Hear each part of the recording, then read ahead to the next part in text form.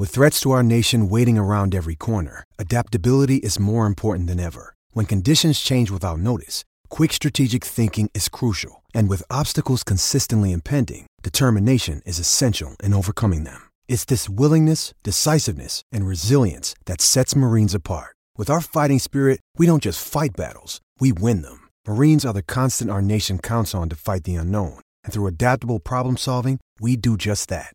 Learn more at marines.com.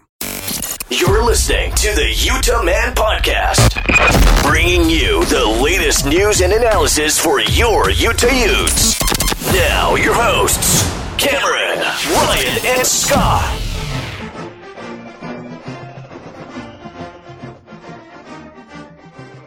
Welcome on into the Utah Man Podcast. On this episode, we're going to be breaking down Utah Signing Day. We have special guest Steve Bartle from UteZone.com, and maybe talk a little basketball. I'm Cameron, and we got Ryan. What's up, Ute Nation? And Scott. How we doing? It's good to be back. It is good to be back. It's been a while. And we're celebrating 100 episodes. Woo! Who knew that we'd still be doing this after that very first one? The crowd's going wild. I still remember the very first one. I don't think Scott wasn't in on it yet. It was just me and you. And I was part of it. I was just on the phone. Well, so was I. I remember walking around my backyard talking over the phone. And look at us now, all grown up. Now we got our own studio. So 100 episodes down. Thank you for all you listeners, for all your support and keeping us going. We appreciate it. So, signing day's come and gone. Utah comes away ranked 34th in the country by scouts, 38th by rivals. 88th by Ben Criddle. I saw that tweet by him. But honestly, I think overall it was a very good day for the Utes. And they closed quite well. I mean, to start the day in 78th position to jump all the way up to 34th. That's a big jump, and that is huge. That is, if I'm not mistaken, the best finish that Utah has had, ranking-wise, really ever, and especially since joining the Pac-12. So when you look at it, you look at what Utah has done in the Pac-12 with not near the type of recruits that our competition has been pulling in year after year after year. I really wonder what is the rest of the conference thinking, seeing Utah continually rise in the recruiting, knowing what they already do with the talent that they have. I'd be curious to see what around the league what people are thinking of the Utes right now. To be honest, I think they're probably a little bit nervous. I mean, have to be, right? You'd have to be. I mean, the past few years, you take away the first couple of years, first 3 or 4 years we were in the conference. But even you go back just a couple of years now, we're in the South race most of the way, all the way to the end. A couple of years. Well, and a lot of that, especially those early years, that was Mountain West recruiting classes, Mountain West level talent, and we've continually improved. But even the last several years, we haven't been competing recruiting-wise with the USCs, the UCLAs, the Oregons, even the Stanfords of the conference. And granted, we're probably never going to catch the USCs or UCLAs because they just pick off 4-star guys left and right all day. But we're making strides against everybody else in this conference, and we're going head-to-head with those guys. We're winning. It used to be, well, could we get them on a visit?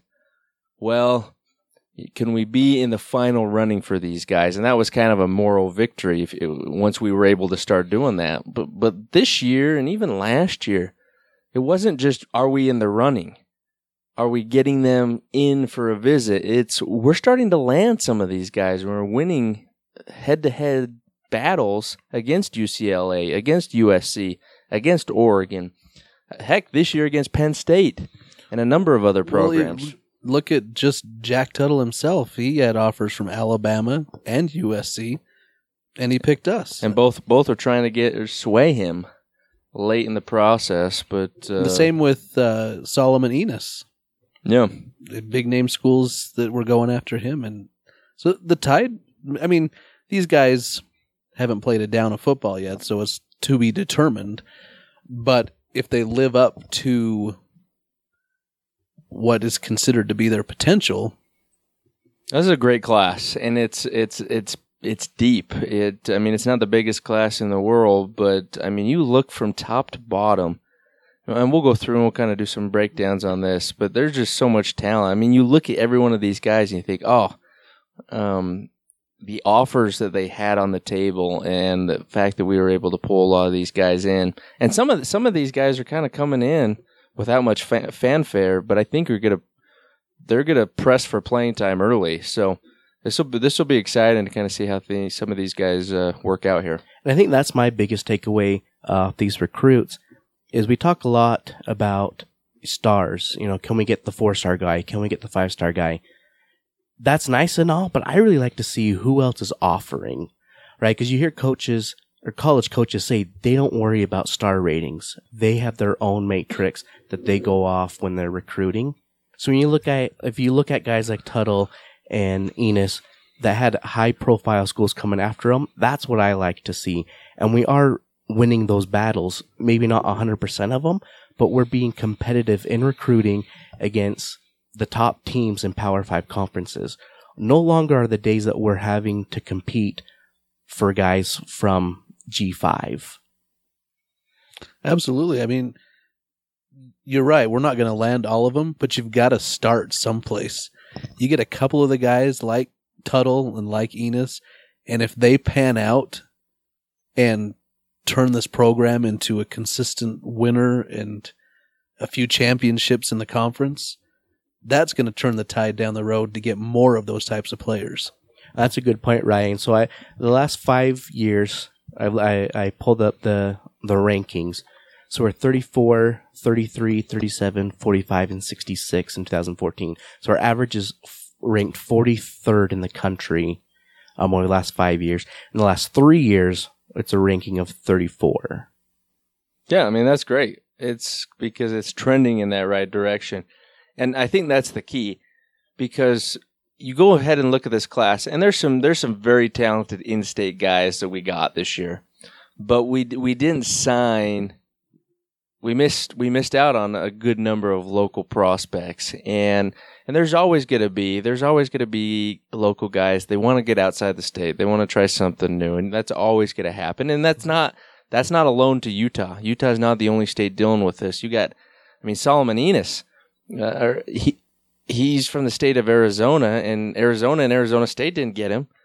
So he was the top-rated wide receiver. So guys go out of state. But I think the key is going to be for Utah, exactly what Ryan just said. If we can win the South, represent the South in the title game, and heck, win a conference title, that's going to start turning heads of guys locally, where Utah is that cool school now, the school that they want to be a part of.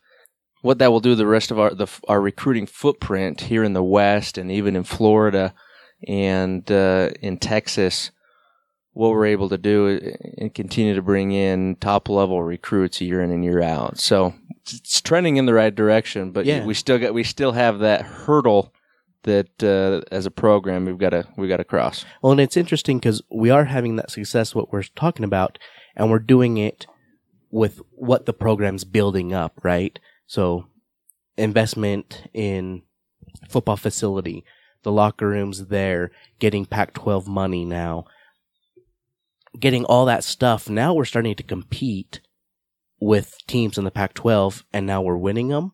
And as Ryan you're saying, if we can win, we can keep that trend going and possibly get even higher recruits and bring in bigger names. Well, I mean, you look at this class for that very reason.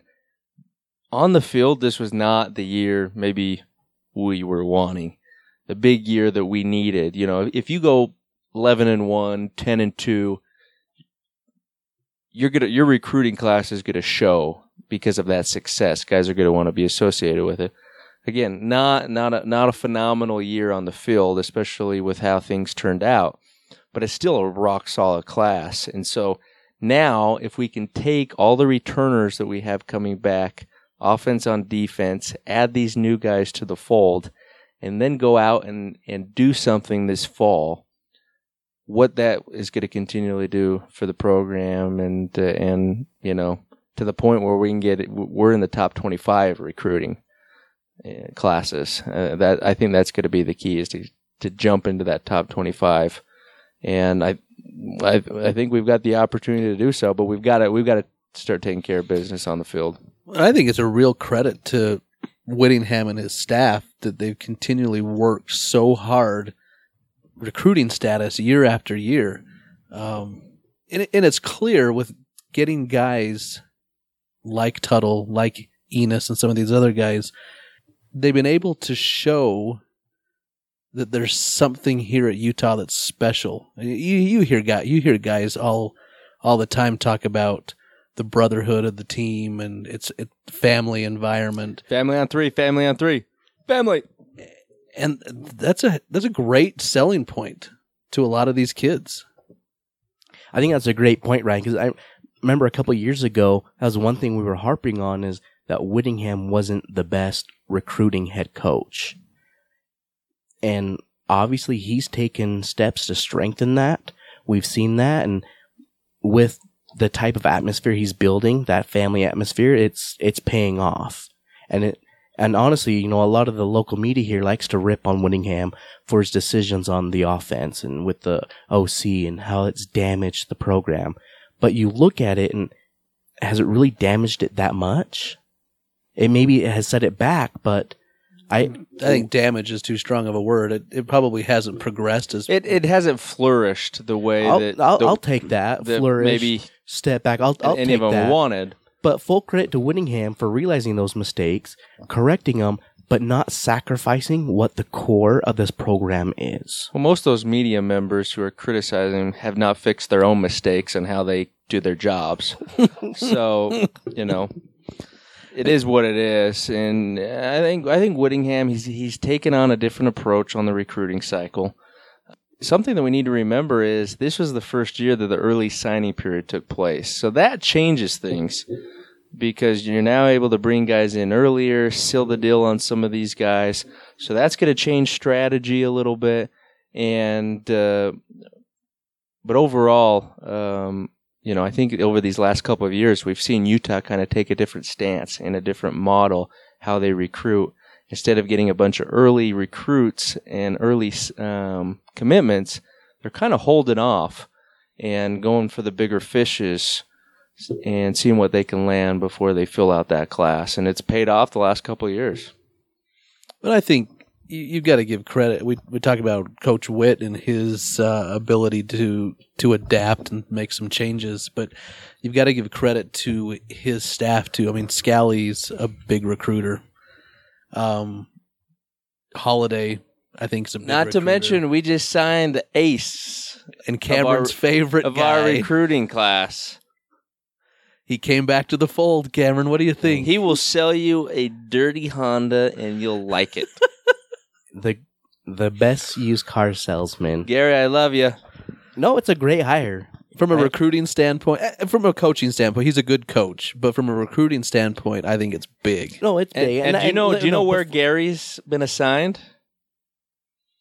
Where his recruiting area Wisconsin? is? Home state, baby. He's going to be locking down all the locals. I like it. And let's back up. I said it in kind of tongue-in-cheek. No, you said it over like 3 straight months. That Gary reminded me of a used car salesman. I will not let you off the hook on this. We haven't really met since that was announced. It's a great hire. I love it. I don't think it had too big of an impact on this signing class. I might be wrong. I think he's the coach in waiting. Wow. Let's just throw that out there. No, I don't really think that, but I'm just trying to get under Cam's skin. Anyway, I think going forward, it's going to help immensely in recruiting. I would agree. All right, so that's kind of our overall thoughts of recruiting in the program as of today. As we kind of break down some of the guys that really caught our eyes, we want to mention that we're brought to you by Doubletree Suites by Hilton in Salt Lake City downtown, 110 West, 600 South. Give them a call at 801-359-7800. By the way, I just went there for my anniversary this past week. Oh, yeah. How was it? It was great. Good hotel, good food. Ate at the bar one night. It's great. Very nice. So one guy that really caught my eye was Devin Brumfield, and he really caught my eye because he's from Louisiana. Utah doesn't really have a big recruiting footprint out of there, but here he is, a running back, 5'10", 225 pounds, 3-time All-State running back. USA Today even listed him as a Louisiana first team. I'm excited for it. He's not exactly like a Zach Moss type of guy, so it's nice to bring in another running back into the fold, and that can really handle the ball for Utah. Well, and he seems to have pretty good speed for the size that he has. His junior year was his best year at Covington High School down in Louisiana. His senior year still put up a lot of big numbers, but he played at a higher weight. From my understanding, the Utes are going to try and get him down a little bit so he doesn't have so many moves in the way when he's out there trying to get a first down for us. But I think he's a big boy. You add him to an already deep running back situation up on the hill. So I'm excited for him. I think, and plus we're not going to need him from day one. And I like that. Let him possibly redshirt this year or this coming season. But 2,300 yards, 25 touchdowns his senior year. Yeah. In the South, in Louisiana, big time football down there. I don't know. Getting a guy out of Louisiana, I think, was just really cool for Utah. Yeah, offensively, obviously, Jack Tuttle, he's the headliner. He's the guy that everybody knows about. The guy we were just hoping, can we hold on to him? Signed on the early signing period, and is really the gem of this class. But I think you can put Solomon Ennis right up there with him. Top wide receiver out of the state of Arizona. Good size, 6'3", 193. He's going to be able to come in. I picture him basically taking over the role of Singleton. He's kind of got that similar body, and he's gonna come in and be able to get reps from day one. I think, and that's his plan. That's really, I think, what allowed Utah to sign him was the opportunity for early playing time. And, not to mention we got Bronson Boyd, transfer from Texas Tech, who's coming off a redshirt year, who's also kind of a bigger body, special athlete. So, the wide receiver position at Utah is looking exciting. Not to mention we've got Covey coming back from a mission. So a lot of talent for Jack Tuttle to throw to. You say he's coming in right off the bat? Gonna steal the starting job? I let that out of the bag, didn't I? I'm actually excited for a couple of tight ends that we picked up. One of them isn't new necessarily to the program because he signed a couple of years ago and then went on an LDS mission. We got Cole Fotheringham, who's coming back this year. Big guy, 6'3", good high school stats, and then the kind of the talk of the recruiting, well, outside of a couple of the big guys, was Thomas Yasmin, the guy from pickup from Australia. If you have not watched his film, you really need to log on and do it, because granted, I know he's not played football, American football. And so there's going to be a learning curve there. And, I don't think anybody's expecting him to come in this year and start producing. But he's got great size. 6'5". That's 6'5", 242, and he runs a 4.5. And in his own words, he goes, I can run faster in 4.5. At that size, to run like a wide receiver, he is going to be a mismatch for linebackers and safeties, assuming he can learn the position, he can block, do what he needs to do, but appears to have the hands to go and catch the football. Well, and I thought Australians could only be punters. So I was actually pretty excited to see him. No, I am excited. And we lost our two big tight ends, Handley and Wait, we had Ciali. tight ends? Well, they didn't utilize them till the bowl game, and then they couldn't catch the ball. No, actually, in the But- bowl game, we still didn't utilize them. They tried to, but they couldn't catch the ball. That's a position that just needed a rebirth. Was the tight end position. So Just with start from these two scratch. guys, I mean, I know one of them's brand new to football, so that may take a while. But with their size and their speed, they could be in the mix with those two top guys graduating last year. No, I think there's, and you didn't even mention Brant Kuthi? Keithy. All right, that's a tough one. That name is tougher than most Pauly names. I mean, I can throw Andrew Mataafa, Fakalatanga, Fakafua out, no problem, and then Keithy comes here and just sends me sideways. You got two of them. But Blake and Brant. I'm obviously Brant is the tight end. I think we'll see him kind of more in the H-back position in the backfield and see him in a number of opportunities. But he's a guy who put up great stats in the state of Texas this year, and has pretty good speed as well. So definitely some playmakers on the offensive side of the ball that Jack Tuttles could be able to utilize. Okay, let's just put it out there. How long before Tuttle replaces? Well, here's the deal. If in fact Tuttle is what we all maybe hope and expect of him, if he were to come in and win the job, the problem is he may be the only quarterback on scholarship left. Because Huntley's not going to stick around, and I don't think Shelley will as well.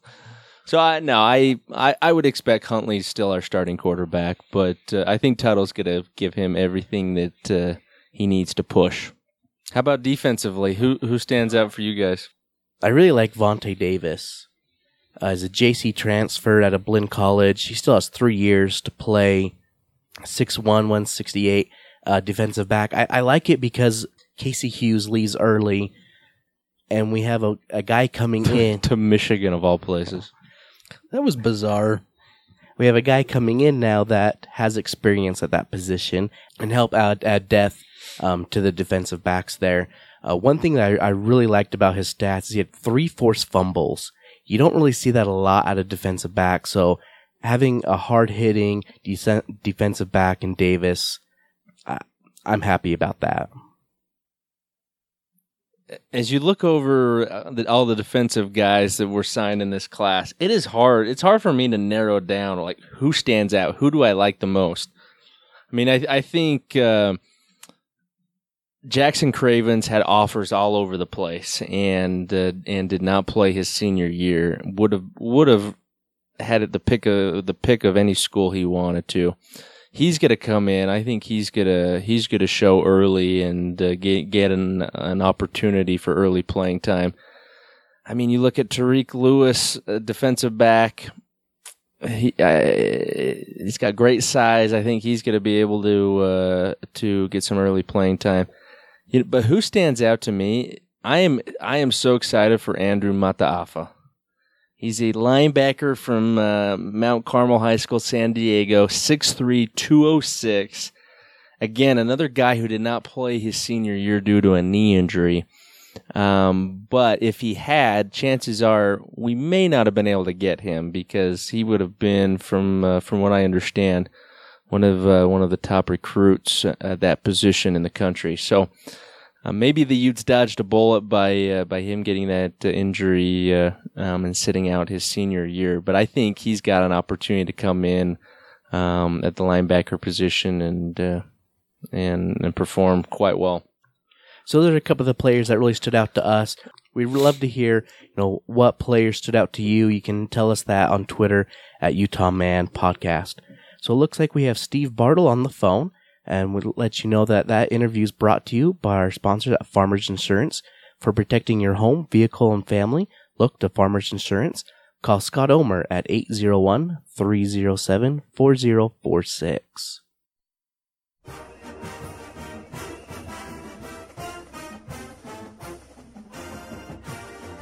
All right, joining us on the phone now is Steve Bartle from UteZone.com. Steve, how are you doing? Doing pretty good. Thanks for having me on. I definitely appreciate you bringing me on, and I'm excited to talk to you guys. So first question I got to ask you, Solomon Enes, how was Utah able to get such a high-profile wide receiver? So with Enes, it was definitely a big factor with that was Coach Holiday, and really it's just the time and effort that they put in with him to show him that he was the guy that they wanted. They had identified him early on that he was going to be a guy that could be an early contributor, and that's really kind of what sold him, was just the fact that there's an opportunity for early playing time, and they sold that to him, and they did a great job of developing a relationship with him and solidifying that relationship with him, and Coach Holiday, made it a point to visit him at every opportunity that he could. Jack Tuttle was also involved with him. He wasn't, I guess, there was a greater expectation of him when he committed that he was going to be a greater influence in the recruiting class, but, he kind of shut things down, like literally shut things down, and was all focused on his team and what they were doing. But he always seemed to talk to Enes and communicate with him and let him know that he was the guy that he wanted at Utah. And so Jack Tuttle was also a big reason for that. And really it just came down to just that the opportunity to play early, to be the man in the offense, and Coach Holiday did a tremendous job with Solomon. So Jack Tuttle and Solomon, they're the headliners of this class, the guys that everybody's talking about. But it seems like every year Utah gets some under-recruited guys that aren't getting much attention, and they're able to come in and turn them into solid players. This year, this Thomas Yasmin, for the tight end from Australia. And Simi Moela, who we didn't hear much of kind of till last second. What type of impact specifically those two guys do you see having with Utah, and can either of them have an early impact? Great question. And with Yasmin, I think there's an opportunity for him to make an impact on offense just because he's such a unique talent in terms of his size and athleticism. Obviously, there's definitely a transition from not playing, football at all, and playing rugby, to actually, putting on the pads and putting on the helmet. He talked about, when he first put on the helmet, when he was on his official visit at Utah, just how weird it was. And, I spent, and so, like even that, like something like a helmet, like something you take for granted is, there's a transition, for him that he's got to get used to. And so something as small as that. So, he's going to be given the time. I don't think they're expecting anything of him this year.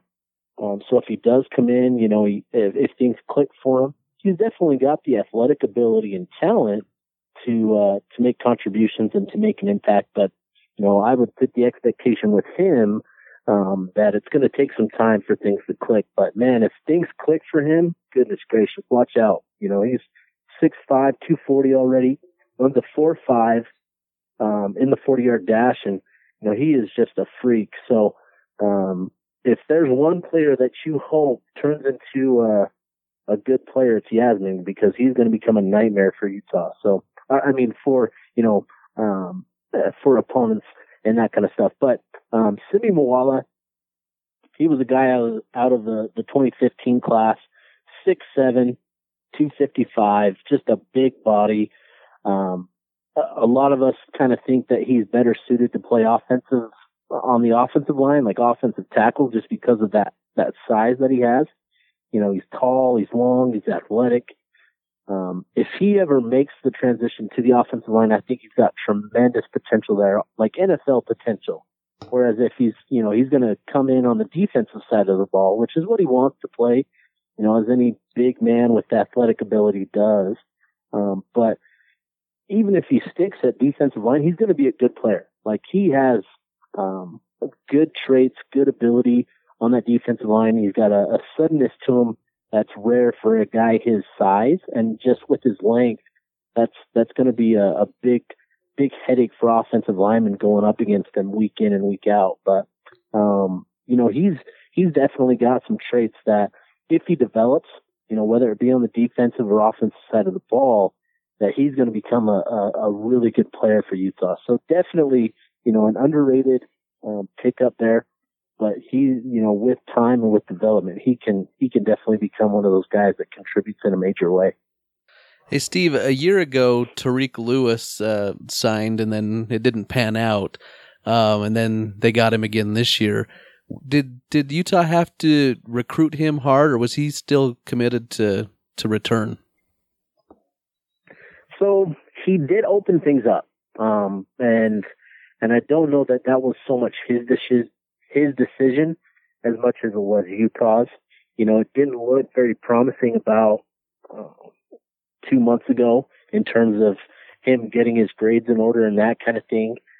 But Utah, they told him, like, hey, if you ever get your grades in order and that kind of stuff, like, you're more than welcome to join us here. And so Tariq always had Utah at the top of his list. He never truly decommitted, but he announced that he decommitted on Twitter and that. But Utah was always the place for him, and so he stuck to it. He got his grades right and graduated, and he'll be at Utah here in about a week or so, and so he'll be participating in spring ball, which is a good deal for him. He's got 2 years to play, so it's going to be important for him to kind of pick things up quickly. But with the departure of Casey Hughes, it's definitely become a much more valuable signing for Utah to pick up Tariq this year and to have him in the program. He's definitely a tremendous talent, great athleticism. You worry about him, taking the year off. And so there's going to be some time for him to kind of pick things back up in terms of the football aspect of things. But if things click for him again, what you hope, and that he can definitely be a player that allows Utah to do some things with the defensive secondary, whether it be, moving Julian Blackman around as kind of a chess piece there, whether it be at safety or cornerback. It allows them to do some things with him in the fold now. So, kudos to Lewis for finally getting his grades in order and working hard and not giving up on making it to the next level. And Utah is definitely happy to have him, in the program now. So out of this class, who is this year's Marquise player? Who's going to come in and just turn heads and get all the headlines early? Ooh, that's a good one. I would say Bryant Pirtle, just because he's definitely got the wide open lane in terms of coming in and being that guy to start, and he's got tremendous athletic ability. For a guy his size, he's 6'3", 230, right around there. Runs sideline to sideline. He's a big guy. He packs a punch with his when he tackles guys and hits guys, and so I think he's going to be the guy that kind of comes in and makes headlines. As long as things click for him. It's definitely tough coming from JUCO to Utah and playing that linebacker spot. There always seems to be a little bit of a transition time, for guys to pick things up at that position. But when he does, and when he's just kind of playing and things, he'll be a tremendous threat at linebacker. And then another guy, is Mika Tafua. He was kind of an untraditional pickup for Utah. He originally committed to BYU out of the 2015 class. He had offers from Oregon and USC and Washington coming out of high school, but he went on a mission. He decided to come to Utah. And since he's been at Utah, he joined Utah in October after returning. And he's been the talk of the town, whenever we talk to staff or coaches and that kind of stuff, people in the know, he's always one of the first guys that they talk about as someone to pay attention to coming into next year. So Mika Tafua is going to be a guy that definitely makes an impact next year. I think I'm excited to see him coming up in spring ball and seeing what exactly he brings in that. So I think Utah's got a couple good candidates for that Marquise Blair Award with Mika Tafua and Bryant Pirtle there. Will Pirtle, will he be exclusively linebacker? Will we see him on the line of scrimmage rushing from the end? Oh yeah, you'll see him on the defensive line. He'll be similar to Kavika Luafatasanga, where he plays linebacker and he plays, on the edge there, on the line when, they go in their dime package or they go five guys on the line. So he'll definitely play on the line. He's a good pass rusher, with his athleticism and just his physicality and his tenaciousness. He's definitely a guy that will play on the line and he'll succeed on the line. He'll get his fair share of opportunities to hit the quarterback and that and get sacks. So he's a versatile piece, but primarily linebacker, and he'll play defensive end as well. I'm curious to hear your take on how Utah approached the early signing period since it was new this year, and if they're going to tweak how they approach it in the future. Great question. I think that's kind of the number one question for people that follow this recruiting stuff is how they adjust to early signing day. It was a new thing this year, and I think with the small class that they had and the number of spots that they had, it was very small. I think that they took the right approach in sort of being a little more deliberate and being patient with things for it being the first time going through it. But I do think that it didn't go the way that they thought it would. And Coach Whittingham even spoke to this during the National Signing Day press conference that there was about, what do you say? They were expecting about 50% of classes to sign for each program, where that number was actually close to 70 to 75% of guys that signed with their programs. And so I think that they kind of underestimated what it would look like on early signing day, but they will definitely learn from this and make adjustments just because that's what Utah does. They're very good in identifying where they need to be better in recruiting and making adjustments in that. They've taken a very patient and deliberate approach the last couple of years, and it's worked out well for them. But now that they know what other programs are going to be doing in that early signing day, it's they'll make adjustments and they'll be much better coming into things next season. So I think that there were some things that they learned with guys committed in their class that didn't end up in their class, like a guy like DeLon Hurt. That's a guy that they probably could have been a little more aggressive in signing early, so that way they have him locked up and don't have to worry about him. But even then, you had a guy like Andrew Matafo, who they knew was going to be committed, and they didn't push for him to sign early, but he ended up at Utah. So I think that there's definitely some opportunity for them to make adjustments and improve their approach when it comes to early signing day.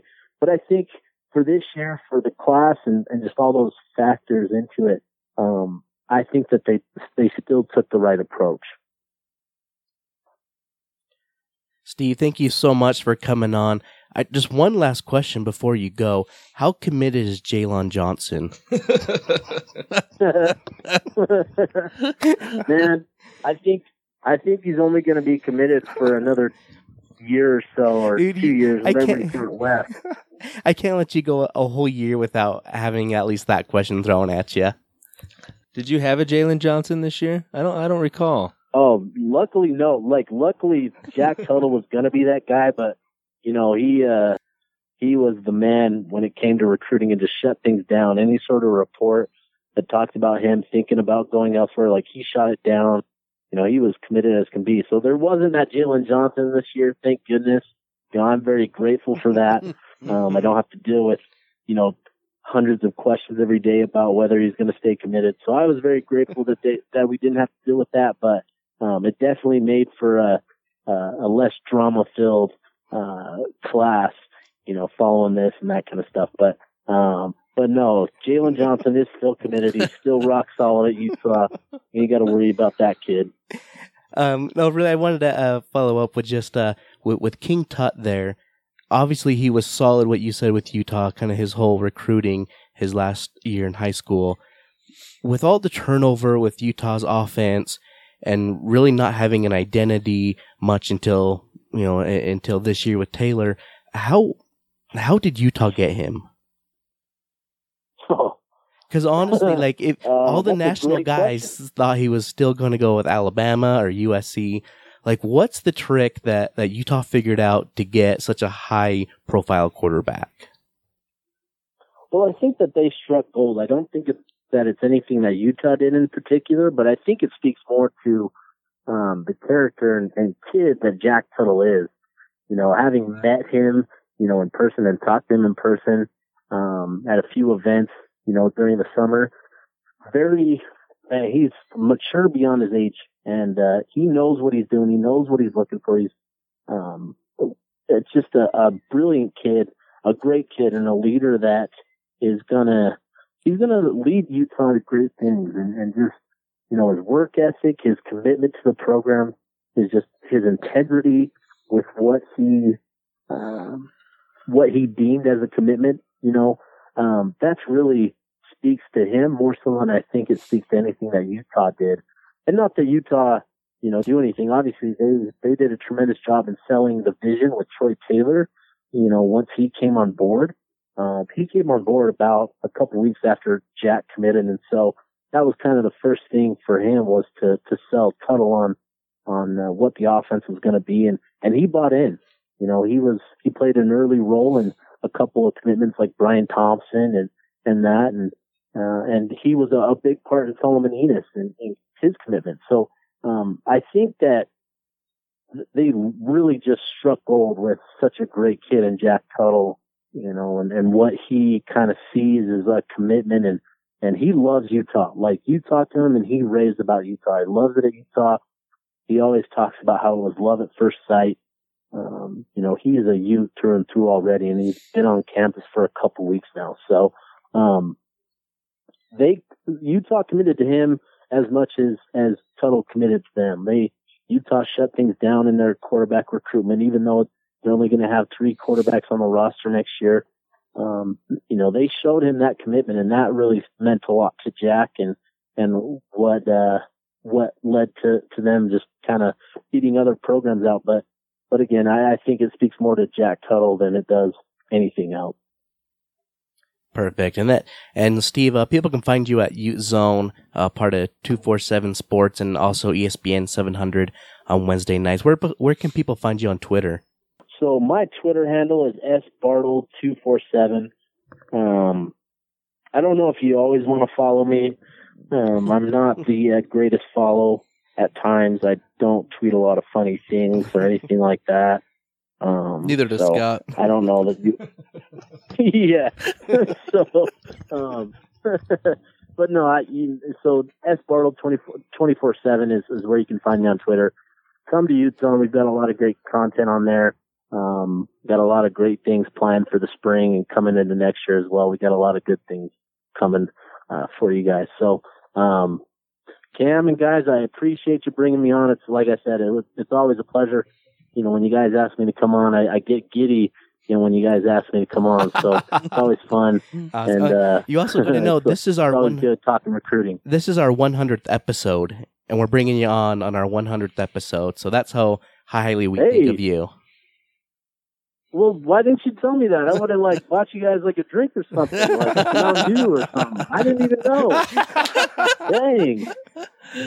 Man, I wish I would have known. I could have brought some pizza into the studio or something. Dang, I'm honored, guys. That's awesome. 100th episode, huh? Yeah. All right, Steve, you're the best, honestly the best in the business when it comes to recruiting and breaking down film. And guys, we appreciate your time and look forward to seeing you up at Spring Ball. Definitely. Appreciate it, guys. Thanks again for the Steve. time. It's always a pleasure talking to you guys. Have a good night. Thanks again. All right, take care. Bye-bye. Okay, so to celebrate this 100 episode, I think it's fitting that we have a toast for for the 100th episode. I've got a little poem that I'd like to read in honor of this occasion, if I may. Small to get your foot off the boat.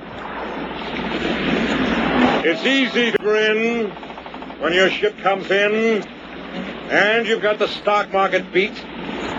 But the man worthwhile is the man who can smile when his shorts are too tight in the seat.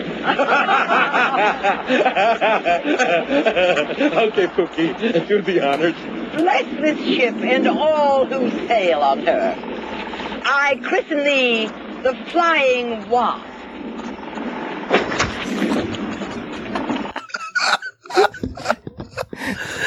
You guys and your movie references. Oh, Caddyshack, such a good movie. Okay, Pookie. Well, don't just stand there. Somebody get some glue. You scratched my anchor.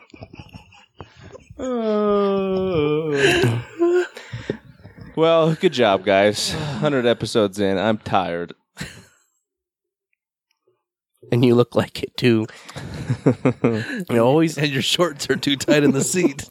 always appreciate Steve coming on and breaking down some recruiting. Like I said earlier, he honestly is one of the best in the business when it comes to recruiting. No, he works so hard, and he really gets so much good information, not just recruiting, but just on the Utes and the program, and he along with so many Ute Zone do a great job. So appreciate him coming on and all the insight that he gives. And if you want that type of insight all the time, get a membership at Ute Zone 247 Sports, and he and the guys will take good care of you.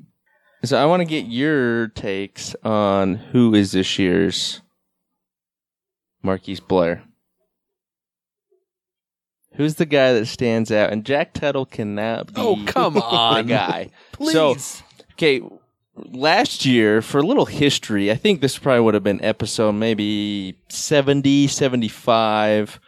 We came up with and decided, okay, who is going to be the breakout player of the year? And we all came up with a name. Ryan. This isn't going to end well for me, is it? Ryan took it as an opportunity to select a returning starter who is an all Pac-12 player in Marcus Williams as his breakout player of the year. So I'm going to say And this look year, what he did in the playoffs. I'm going to talk a little slower so Ryan can understand. Breakout, meaning they haven't done anything yet. Who is this year's breakout player for you guys? From this recruiting class? From this class. My breakout player Drum roll, please. is Solomon Enos. Oh, shocker. He hasn't played it down yet. He fits the bill. The guy with the most stars. Stop it. No matter what I said, I'm never going to win. It's true. Basically, I mean, listening to our interview with Steve Bartle, I mean, one of the reasons he committed was not that he was guaranteed playing time, but a chance to play early. And if they're telling players that there's a chance that you can play early, he's got to be a special talent. Cam, who you got? So I got to go with Thomas Yasmin out of Australia. You know, we heard Steve just talk about how he's still getting used to wearing a football helmet. But I think that, you know, sky's the limit for him, and really 6'5", 242, that I think he can get it done. Yeah, that's a good one. I'm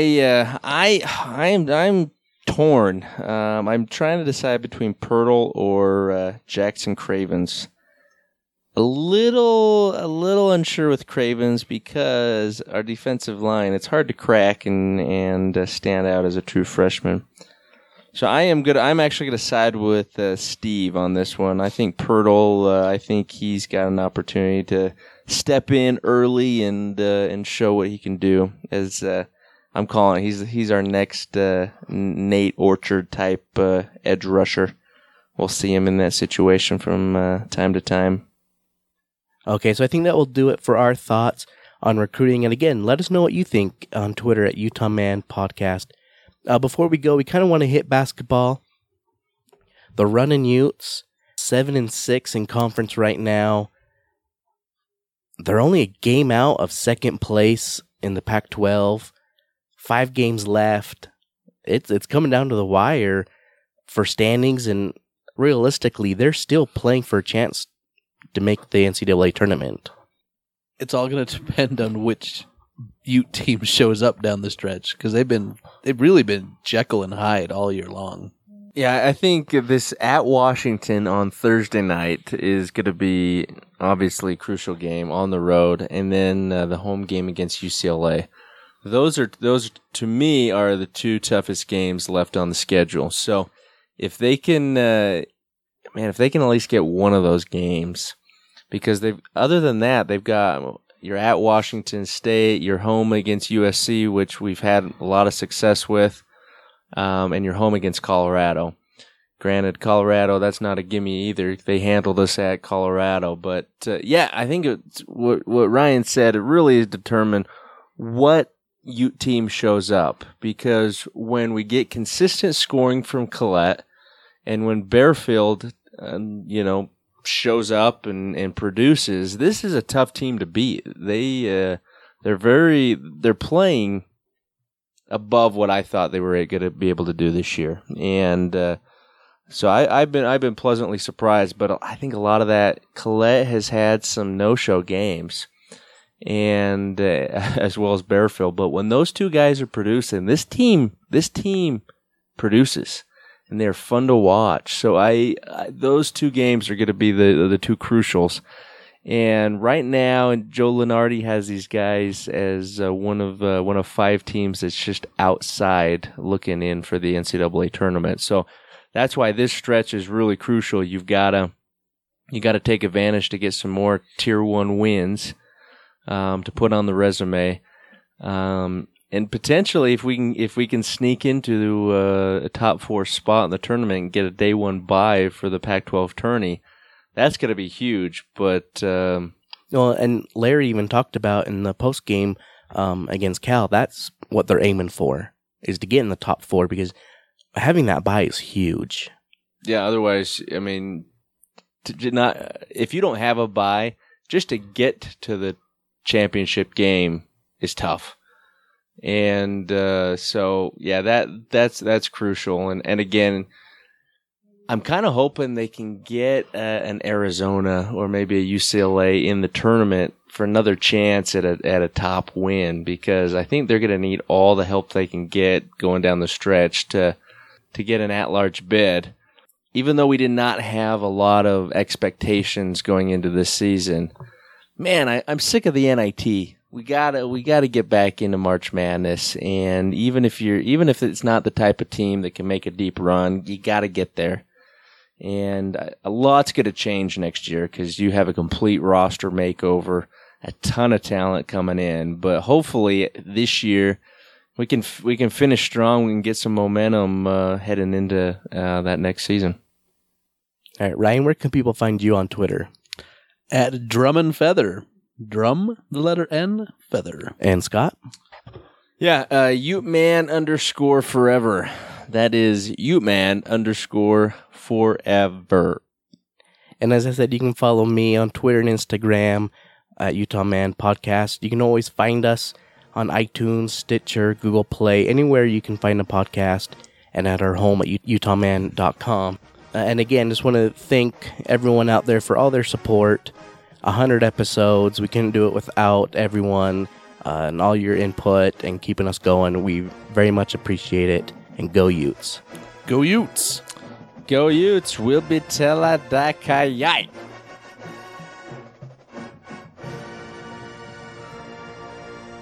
We're good. Let's cut it. The views and opinions expressed on this podcast are their own and are no way affiliated with the University of Utah. Are we inviting Tyrone Corbin on? Oh my gosh. Some things never change. One thing I haven't missed in the 2 months we've been away. Hey, Tyrone Corbin here. Well, I don't know. With this pace, we're going to make it to episode 101.